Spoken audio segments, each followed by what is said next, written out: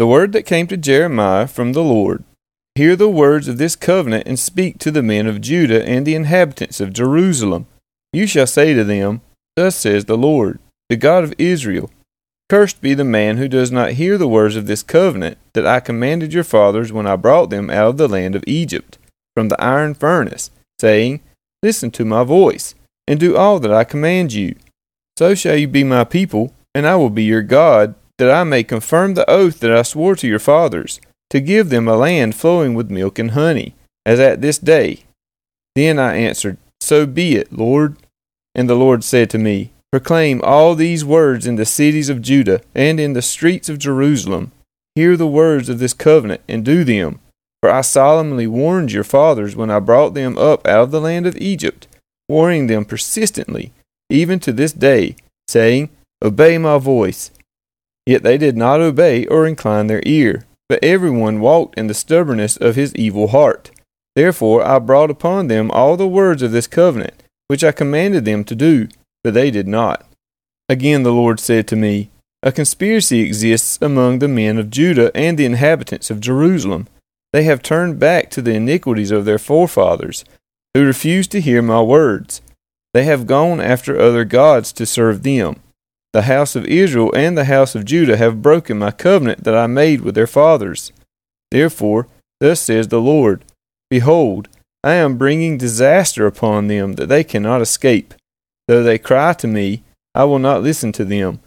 Then the cities of Judah and the inhabitants of Jerusalem will go and cry to the gods to whom they make offerings, but they cannot save them in the time of their trouble. For your gods have become as many as your cities, O Judah. As many as the streets of Jerusalem are the altars you have set up to shame, altars to make offerings to Baal.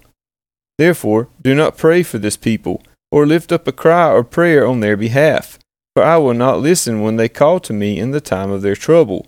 What right has my beloved in my house, when she has done many vile deeds? Can even sacrificial flesh avert your doom? Can you then exult? The Lord once called you a green olive tree, beautiful with good fruit. But with the roar of a great tempest he will set fire to it, and its branches will be consumed. The Lord of hosts, who planted you, has decreed disaster against you, because of the evil that the house of Israel and the house of Judah have done, provoking me to anger by making offerings to Baal. The Lord made it known to me, and I knew. Then you showed me their deeds, but I was like a gentle lamb led to the slaughter. I did not know it was against me they devised schemes, saying, Let us destroy the tree with its fruit. Let us cut him off from the land of the living, that his name be remembered no more. But, O Lord of hosts, who judges righteously, who tests the heart and the mind, let me see your vengeance upon them, for to you have I committed my cause. Therefore, thus says the Lord concerning the men of Anathoth, who seek your life, and say, Do not prophesy in the name of the Lord, or you will die by our hand.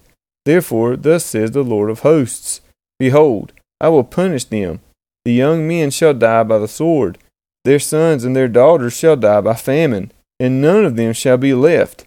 For I will bring disaster upon the men of Anathoth, the year of their punishment.